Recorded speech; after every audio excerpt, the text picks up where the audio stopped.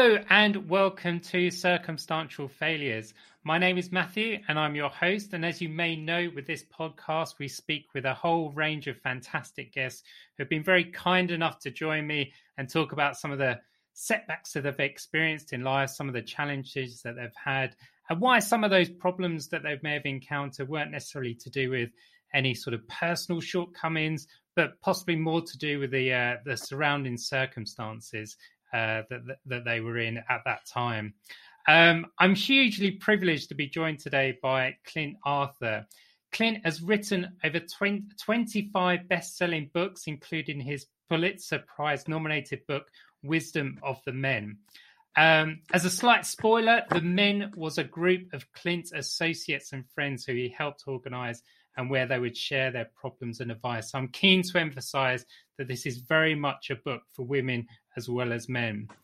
Within the book, Clint talks about his extraordinary life. He talks about the stories of the people he has met and some of the things that they taught him, including Mike Tyson, Mick Jagger, Simon Cowell, George Clooney, Andy Warhol, and no less than 5 presidents of the United States.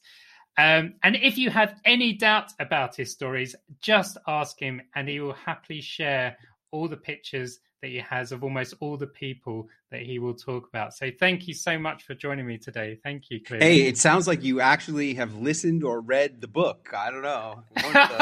It's incredible. It's an incredible book. It really, really Did you is. listen to it or did you read it?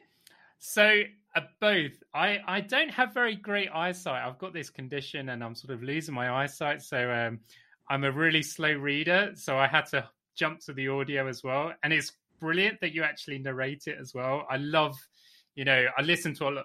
Oh, I say I listen to it. I listen more to audiobooks than I read books. Me too. And it's just fantastic. Oh, okay. So it's just fantastic when the author reads it themselves. It gives a whole level. If they're a good reader, right? There's. Well, even so, sometimes I like it when they're, it adds a bit of authenticity to their words, even if they're not necessarily the best. Although you were very good. Clearly. Thank you. I put a lot of work into that audio, and I really love it, and I get a lot of really good compliments about it. So I'm happy that you enjoyed it, and I appreciate a host who's actually informed about the work. And it's a pleasure. Yeah, and talking about eyesight, eyesight, you don't have control over your eyesight. That's circumstances, right? That's your own personal circumstances. However, I don't know what your condition is, but I just had an operation on my eyes. I used to have to wear glasses to be able to see my computer screen or to read my phone. Glasses. And now I don't wear the glasses anymore because my ophthalmologist scooped out my lenses of my eyes and replaced them with latex lenses. So I have basically had cataract surgery, but when you don't have cataracts, they call it premium lens replacement. And here I am 1 week later. Week later. Oh my goodness, you're doing amazing. Yeah. Goodness, I know some of my colleagues, they've had surgery on their eyes and it's tough. They were off work for ages. So I'm so grateful that you're joining me after such a short time of the operation. This is, I'm really a believer in this operation. My eyes hurt a little, and the ophthalmologist explained that the reason my eyes hurt, see, what they do is they cut a 2-millimeter slit in the eyeball, and they go in and they freeze the crystalline lens of your eye until it shatters. And I saw all the little shatter marks in my eye, and then it became just light. I could see the light, but I couldn't focus on anything because I had no more lens in my eye. Right. And then they inserted the plastic latex new lens into my eye. And he says the reason why my eyes hurt is because the muscle of my eye, which used to make the natural crystalline lens tighter or looser in order to focus it, has to get used to not focusing the lens. Oh, right. So they're getting used to it, getting used to working without any assistance. Yeah. Yeah, less. Yeah. So that's why he said eyes hurt. I just want to say, anyone out there who's looking to have a similar operation, ensure you seek proper medical care. Do as Clint, has done and has gone to the best in the business to do this surgery. I went to the best in Acapulco. Okay. In Mexico. In Acapulco, Mexico. And I was having dinner with this lady here in my neighborhood. I now am living, for the most part, in the nicest neighborhood in Acapulco, Mexico. So, our house manager, who manages a lot of these mansions, she introduced us to some lady who invited us over for dinner. She's in the oil business from Texas, right? And in the oil she business, had this same operation 10, 15 years ago. And she's like, you definitely do it. I'm like, well, I'm doing it here in Acapulco. She goes, well, I don't know about all that.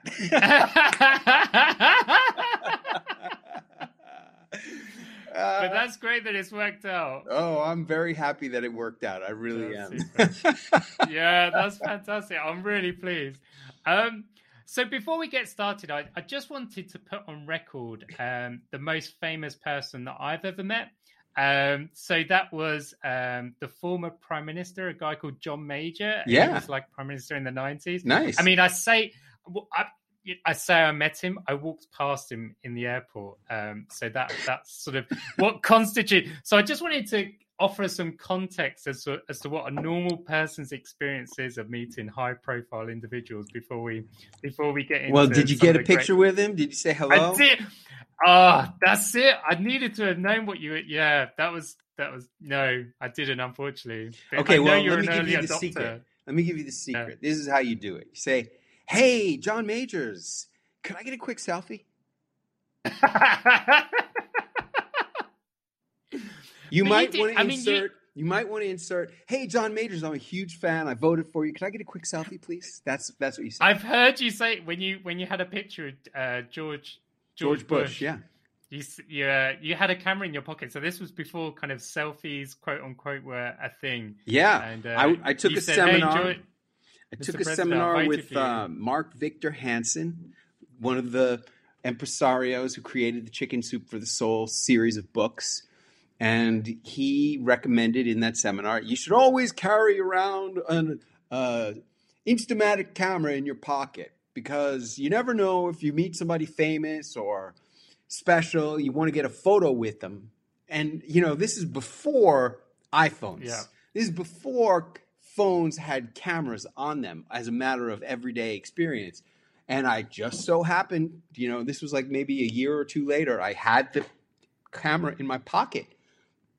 And it was a Sunday morning at 11 a.m. and I was on a business visit to one of my chef clients and friends at the Wynn Resort in Las Vegas. And he was the executive chef of this big French brasserie there called the Daniel Boulou Brasserie. And he's got, those little wands where you take it and you put it into your glass and you can whip up a glass of chocolate milk or turn ice and milk into a smoothie. Well, he's got one the size of a baseball bat, and he's stirring a giant pot of lobster bisque. And I go, Philippe, man, you got 20 sous chefs working for you. Why don't you have one of those guys mixing this thing up instead of you doing this on a Sunday morning at 11 a.m.? He goes, because this is my métier. I love it. Right? And just then, out of the corner of my eye, I see movement, and I look, and there's these two guys in suits and ties and another guy in a suit and tie. And the first two were Secret Service guys, and the third one was George H.W. Bush. And I go, holy shit, that's the president of the United States. And Philippe goes, really? He had no idea. And then I go running out into the dining room after George Bush, and there he is looking at the lake. It's a beautiful man-made artificial lake in the middle of the desert in Las Vegas, and he's admiring it. And I go to the Secret Service guy. I didn't even have the courage to go up to George Bush directly. I go up to the Secret Service guy, and I go, can I get a picture with the president? He goes, sure. I hand him the camera, and I go up to the president. I say, sir, I voted for you. Thank you. Now, I realize I did vote for him, but not for president. I voted for him when he was running. You did? When he was running for vice president with Ronald Reagan, I voted for him. But I did not vote in the election when he was running to be the president. And then after the photo, I go, can we take the photo? Sure. After the photo, I go, what's the most important thing you ever learned? And he said, well, young man, that's a very big question, but I have to say, you have to keep doing the things you love in life. And in the photo of me and George Bush in this book, I don't know exactly where it is. And like, it's hard for me to, this is a big book. It's 300 and something pages long. I only know books in hours, so it's 9 hours long. Yeah, it's 9 hours. Great. Here's me and Joe Biden, okay? So trust me, it's in here. So in the picture of me and George Bush in the book, you can see on his necktie, he's got little parachute jumpers on the necktie, and he very famously would jump out of airplanes with parachutes on his birthday. That's him doing what he loves. And, a lot of people are like, oh, I don't like his politics or Clinton. I've met Clinton, him, Jimmy Carter, Joe Biden, and Donald Trump. I don't care what you think about any of their politics. This is not a politics book. This is a book about the smartest stuff that I learned from the most successful people in the world, the people who everybody admires, who men want to be like and women want to be with. That's the men that are in this book, and I ask almost every single one of them, what's the most important thing you ever learned? And that's what's in this book. Yeah. Your book is absolutely chock full of, stories like that. It's really, really incredible. Just one after the other, you're knocking them out. And I'm worried I'm not going to get through the questions I was hoping to ask, but I'll do my best. I mean, as I said, you've had, such an amazing life, some of the experiences you've had, and it was quite tricky picking sort of the questions that I was hoping to ask. So I was going to dive straight into your time working in Hollywood. I know this wasn't an easy time for you, and so I was interested as to what made you to decide to move to Hollywood. What were you hoping to achieve, and kind of what was it really like? What was, for somebody who may not know that much about Hollywood? When I was a little kid, I always wanted to be special. And the way I decided I was going to become special was I was going to go to the best business school in the world. What did I know? I didn't know anything. I really didn't even know about money when I was growing up. I didn't know we didn't have any money. I didn't know that. I worked all the time in a cafe. I used to make $200 every weekend. And for a kid in high school in the 1970s, that was a lot of money. But compared to the people I was going to meet, one of my fraternity brothers is the CEO of Omaha Steaks. His family has owned that business for 5 generations. It's like almost $1 billion sales company. Another one of I know 3 of my fraternity brothers who have become billionaires with a B. And many, many, many of them are millionaires or came from families who had lots of money. And one of those families who seemed to have a lot of money, until I got to know him, was the kid I hated the most in my fraternity. His name was Evan Kopelson. And I hated him because I wanted to become somebody, and seemingly all he wanted to do was smoke pot and watch soap operas. That's all he wanted to do when he was in college.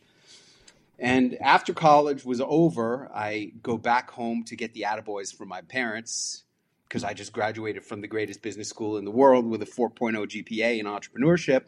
And what happens? They get into the biggest argument of all time.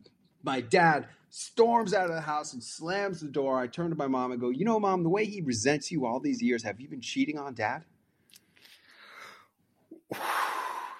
And I'm thinking, holy cow, where did that question come from? I never even thought that idea before in my whole life. Then I'm thinking, well, what kind of a rude son of a gun asks his own mom a question like that?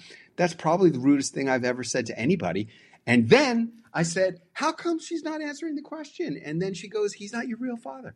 Your real father was a doctor at the fertility clinic we went to for 6 years trying to have you, and you look just like that guy. I say, what? Oh my. So now I didn't know who I was anymore. you don't know how much of your own self-identity is based on the foundation of thinking you know who your daddy is. Absolutely. So I sure as heck didn't know what I wanted to be when I grew up anymore. So I call up the investment bank on the 87th floor of number 1 World Trade Center. Mr. Vice President, I appreciate the offer, but I've decided I don't want to be an investment banker anymore, even though that's what every single graduate of the Wharton Business School has been aspiring to do all 4 years of their lives. And I have the dream offer. I'm not going to do that. And what did I do? I naturally moved out to Hollywood because most people go to Hollywood to lose themselves. I wanted to discover who was I. And really, that was a smart thing that I did, because the main goal of every single movie is the question, who am I? Every movie, every novel is all about that one question, who am I? And it's a fascinating thing. So I started going on auditions and writing screenplays. I wrote 30 screenplays over the course of 13 years. And while you're in Hollywood. Yeah, and that's what this was all about. Now, when I was there, I ran into one of my buddies from junior high school. You might have heard of him. He's done a few movies like Sherlock Holmes, Iron Man, Robert Downey Jr., right? Yeah. He and I went to 8th grade together. And when we were in 8th grade, we went to go see a movie in Greenwich Village. And after the movie, we go to get a falafel sandwich. And on the way to the falafel shop, he jumps into a candy store and comes out and has a brand new pack of Marlboro cigarettes, lights up a Marlboro Red, takes a puff, and then he takes the pack and crushes it in his hand and throws it on a pile of garbage. And I'm like, what? And he goes, I just wanted one. That's a good line. I like it. Hey, it shows that he had a lot of willpower and self-control, right? Yeah. And this is where I really wanted to get to, because, I had a lot of willpower and self-control until the end of my sophomore year in college, when I was living with Evan Copelson. Yeah. And he would say to me almost every day, have a bong hit. Go on, have just one. And I didn't have any for all that time. But in the spring, I had a bong hit. And I really didn't, I would occasionally have smoke some pot throughout my college years as a junior or a senior, but really hardly ever, because I really didn't like it. But then after college, I was living with my girlfriend in Los Angeles, and she was friends with this kid who I also hated even more than Evan, who was a bigger waste case and a bigger drug user in college than even Evan. But she liked this guy, Eric, and we would go over to his house, and he would smoke me out to the kindest kind buds of them all. He had amazing pot. And great wine. And you talk about circumstances, circumstances that change you. Well, I never really thought I was a pot smoker until I was friends with him now for many after college. For many years, I was friends with that guy. I would go have dinner with him probably twice a month to go smoke his pot. And it only occurred to me in 2009, on December 14, I went to a weight loss retreat. It was a raw vegan retreat, and one of the rules was no drugs, no alcohol. So I stopped smoking pot, I stopped drinking wine, and I stopped drinking alcohol. I was sober for 2 weeks, and at the end, I lost 13 pounds, and I went back to drinking wine, but I did not smoke pot anymore. And about a year and a half later, I was building a little loft complex. I have 3 lofts in a store in Silver Lake, California, which is part of Los Angeles. And across the street from that development is a little cafe where they have a lot of 12-step meetings. And I was walking by the room, and I'm like curious, so I poked my head in. There was a meeting about to start. I sit down. Everybody's going, my name's Joe, and I'm an addict. My name's Mary, and I'm an addict. And it comes to be my turn. And I thought about it. Now, there's this thing called the Johns Hopkins questions that most people know about in terms of alcohol. You ask yourself these questions. 1, yes, maybe you have a problem. 2, yeses, likely. 3 yeses, you probably have a problem or an issue, or you're an alcoholic. And for alcohol, I could never get the third yes. Do you drink every day? Yes. Do you drink at the same time every day? Yes. But I couldn't get the third yes of all the questions. But as I'm sitting there, I'm thinking about marijuana. Do you smoke every day? Yes. Do you smoke at the same time? Yes. Third question. Do you associate with a lower class of people as a result of your addiction? And this kid, Eric, when he was in college with me, he applied to become a brother in my fraternity. And I personally stood up in the meeting and I said, no way, blackball. I blackballed him out of the fraternity, means he's out. There's no way he can be in. Anybody can do that to any applicant. And I blackballed him out because I thought he was, not the right kind of person to have in our fraternity, which was devoted to the highest moral, intellectual, and social excellence. And here I am hanging out with him for years and years and years to smoke his pot. I realized that's my third yes. And I said, hey, my name is Clint and I'm an addict. And I've never said that before, but I realized today that it's true. And everyone stood up and gave me a standing ovation. And that's the first standing ovation I ever got in my life. I haven't gotten very many of them, honestly. But that was a real one. Yeah, that's fantastic. I mean, during that time you were working in Hollywood for 13 years, you were driving a cab to sort of help supplement your income. No, not to supplement my income. I was surviving, okay? I was living on a subsistence income. I would make $500 driving a cab about 35 hours during a weekend. I'd start at 5 o'clock on a Friday, and I would turn the cab back in on Sunday at 5 o'clock. And during those 2 days of having the car, I would drive it 32 to 35 hours and make $500 every week, thereabouts. And it was it's really tough hearing about because you were renting a cab as well. You were driving illegally as a taxi. Can I say that? Yeah, I was a pirate taxi. What happened was I would, when I was driving a taxi, one of the things that I hate in the world the most is what's called the Los Angeles International Airport Taxi Cab Authority. They administrate the taxis. What does that mean? That means they charge every person getting in a cab $5 that goes to this administration fund. And what they do with that money, I have no freaking clue. But it just makes all Ubers and all taxis $5 more expensive for what? But as a taxi driver, you have to follow their instructions, and they dispatch you to one of the many stands around the airport, and you have to wait there for people to come to the cab. And as I'm sitting there waiting for people to get in my cab, a lot of times I would see a limousine pull up between my stand and the next stand, and people would get in that limo and drive away. And I figured out that guy was picking off people who were going to the taxi line. So what I would do, I came up with this great idea. It was $82 a day to rent a yellow cab, but it was $85 a day to rent a brand new Cadillac Sedan DeVille. And now I had air conditioning. I was getting better gas mileage. I had a real stereo in the car. Usually when I would drive a cab, I would bring a little transistor radio. I would tuck it into the door handle so I'd have some music, because there's never any music in a cab because these are converted police cruisers. So they don't have music radios in there. But here I'm driving around in luxury, and then I would go to the airport and go in between the stands and say, hey, where do you need to go? Same price as a taxi. And they'd look at my brand new Sedan DeVille and compare it to these clunky old yellow cabs, and I started making like $600.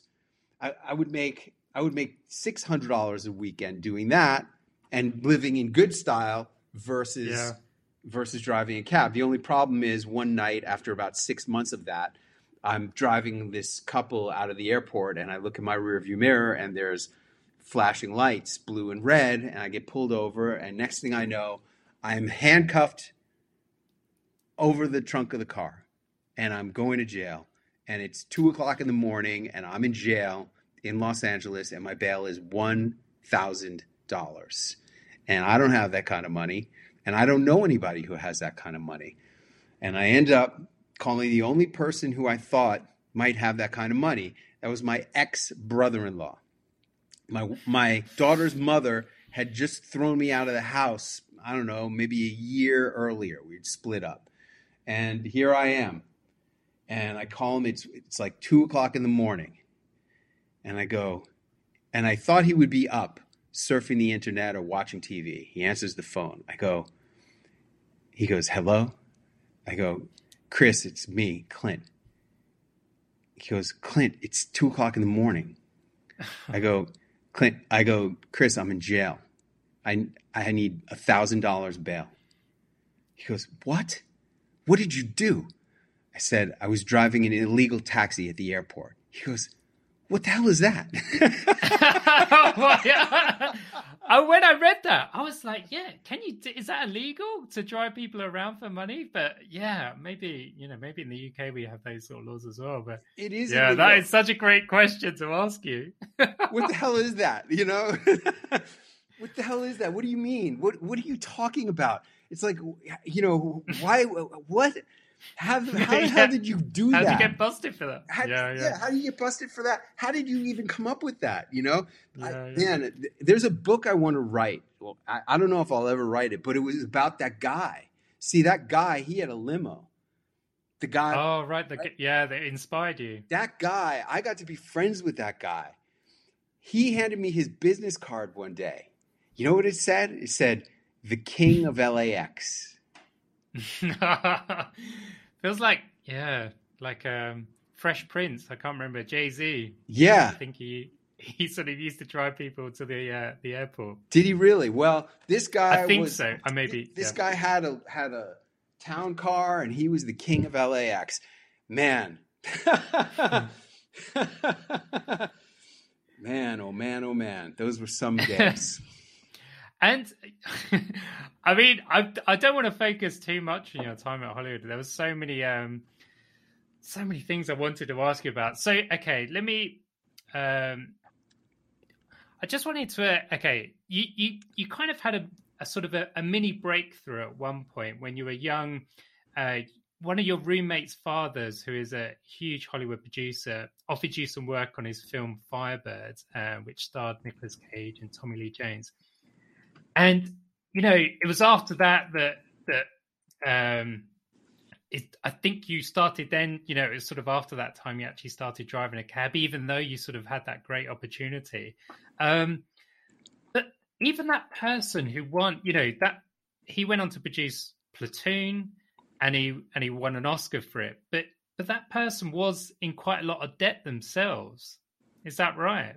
Yeah, that was Evan. My roommate, Evan's father.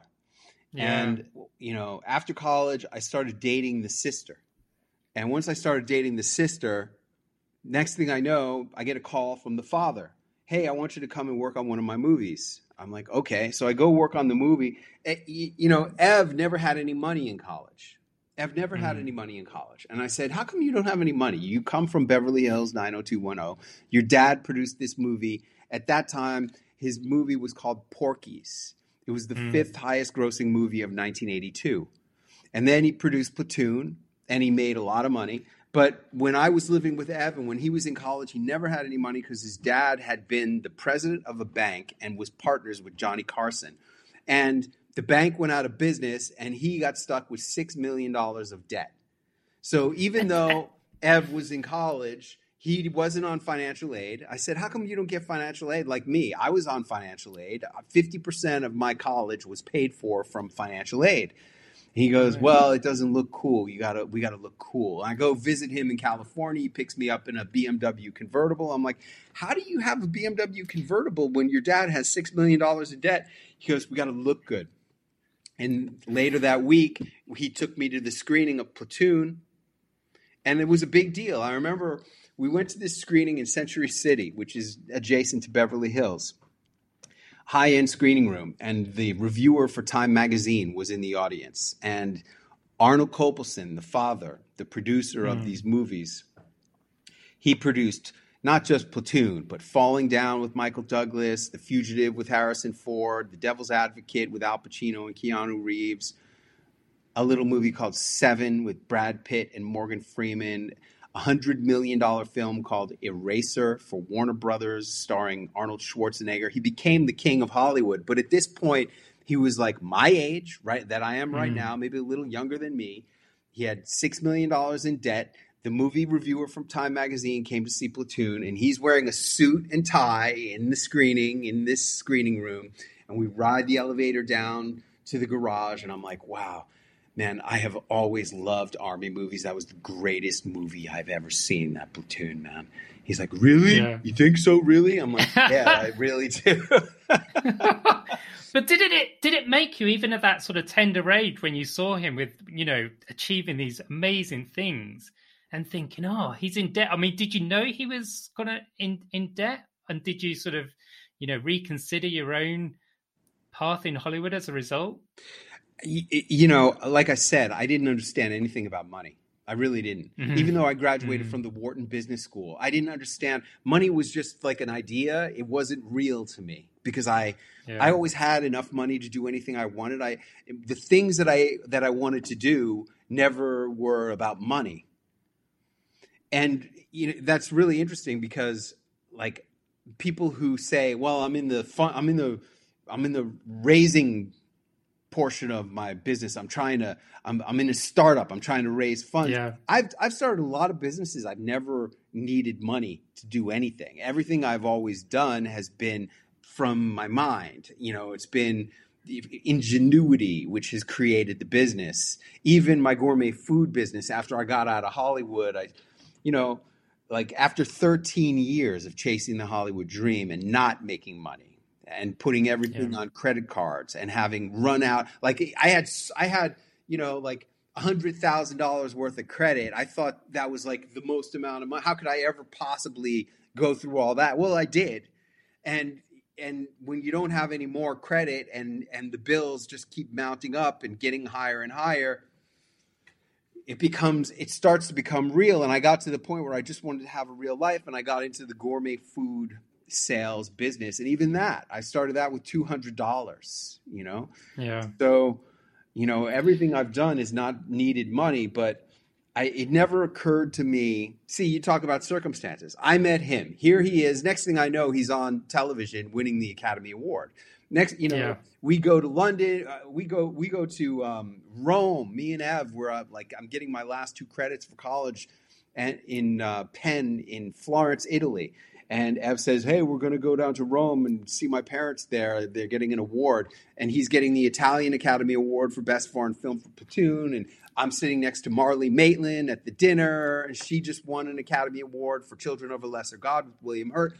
And it just seemed like one day I would be getting an Academy Award. It really seemed like it was possible because I had never known failure in my life. I had never known any kind of obstacles or difficulty. Everything I did, I worked my ass off and I got it. I made it happen. But I couldn't make this happen. I couldn't get arrested in Hollywood except for the DUI. So not the cab-related incident. And the cab-related incident. Exactly. Oh, yeah. I mean, Clint, there were so many questions. I was wondering, there might have to be sometime a part 2 to our discussion because it was incredible. I mean, just to say, as again a little bit of a spoiler, you as you mentioned, alluded to, you did leave Hollywood, and you actually made huge success with the gourmet business. You went into real estate as well. Earned a lot of money there. And but your passion is obviously still writing, and you've as I've said, you've written 21 best-selling books, and you've got a Pulitzer-nominated book as well in Wisdom of the Men. So you can check out Clint Arthur on if you on Amazon, just type his name in and you'll get all his books come up, or you can just Google Wisdom of the Men straight away and it will pop straight up. So but thank you so much, Clint. I'm gutted that you weren't able to talk for longer. Hey, it's been a lot of fun. Thanks for having me on, and good luck with your eyes. Good luck with your eyes. Thanks, Clint. Yeah, you too. Take care. Okay, ciao.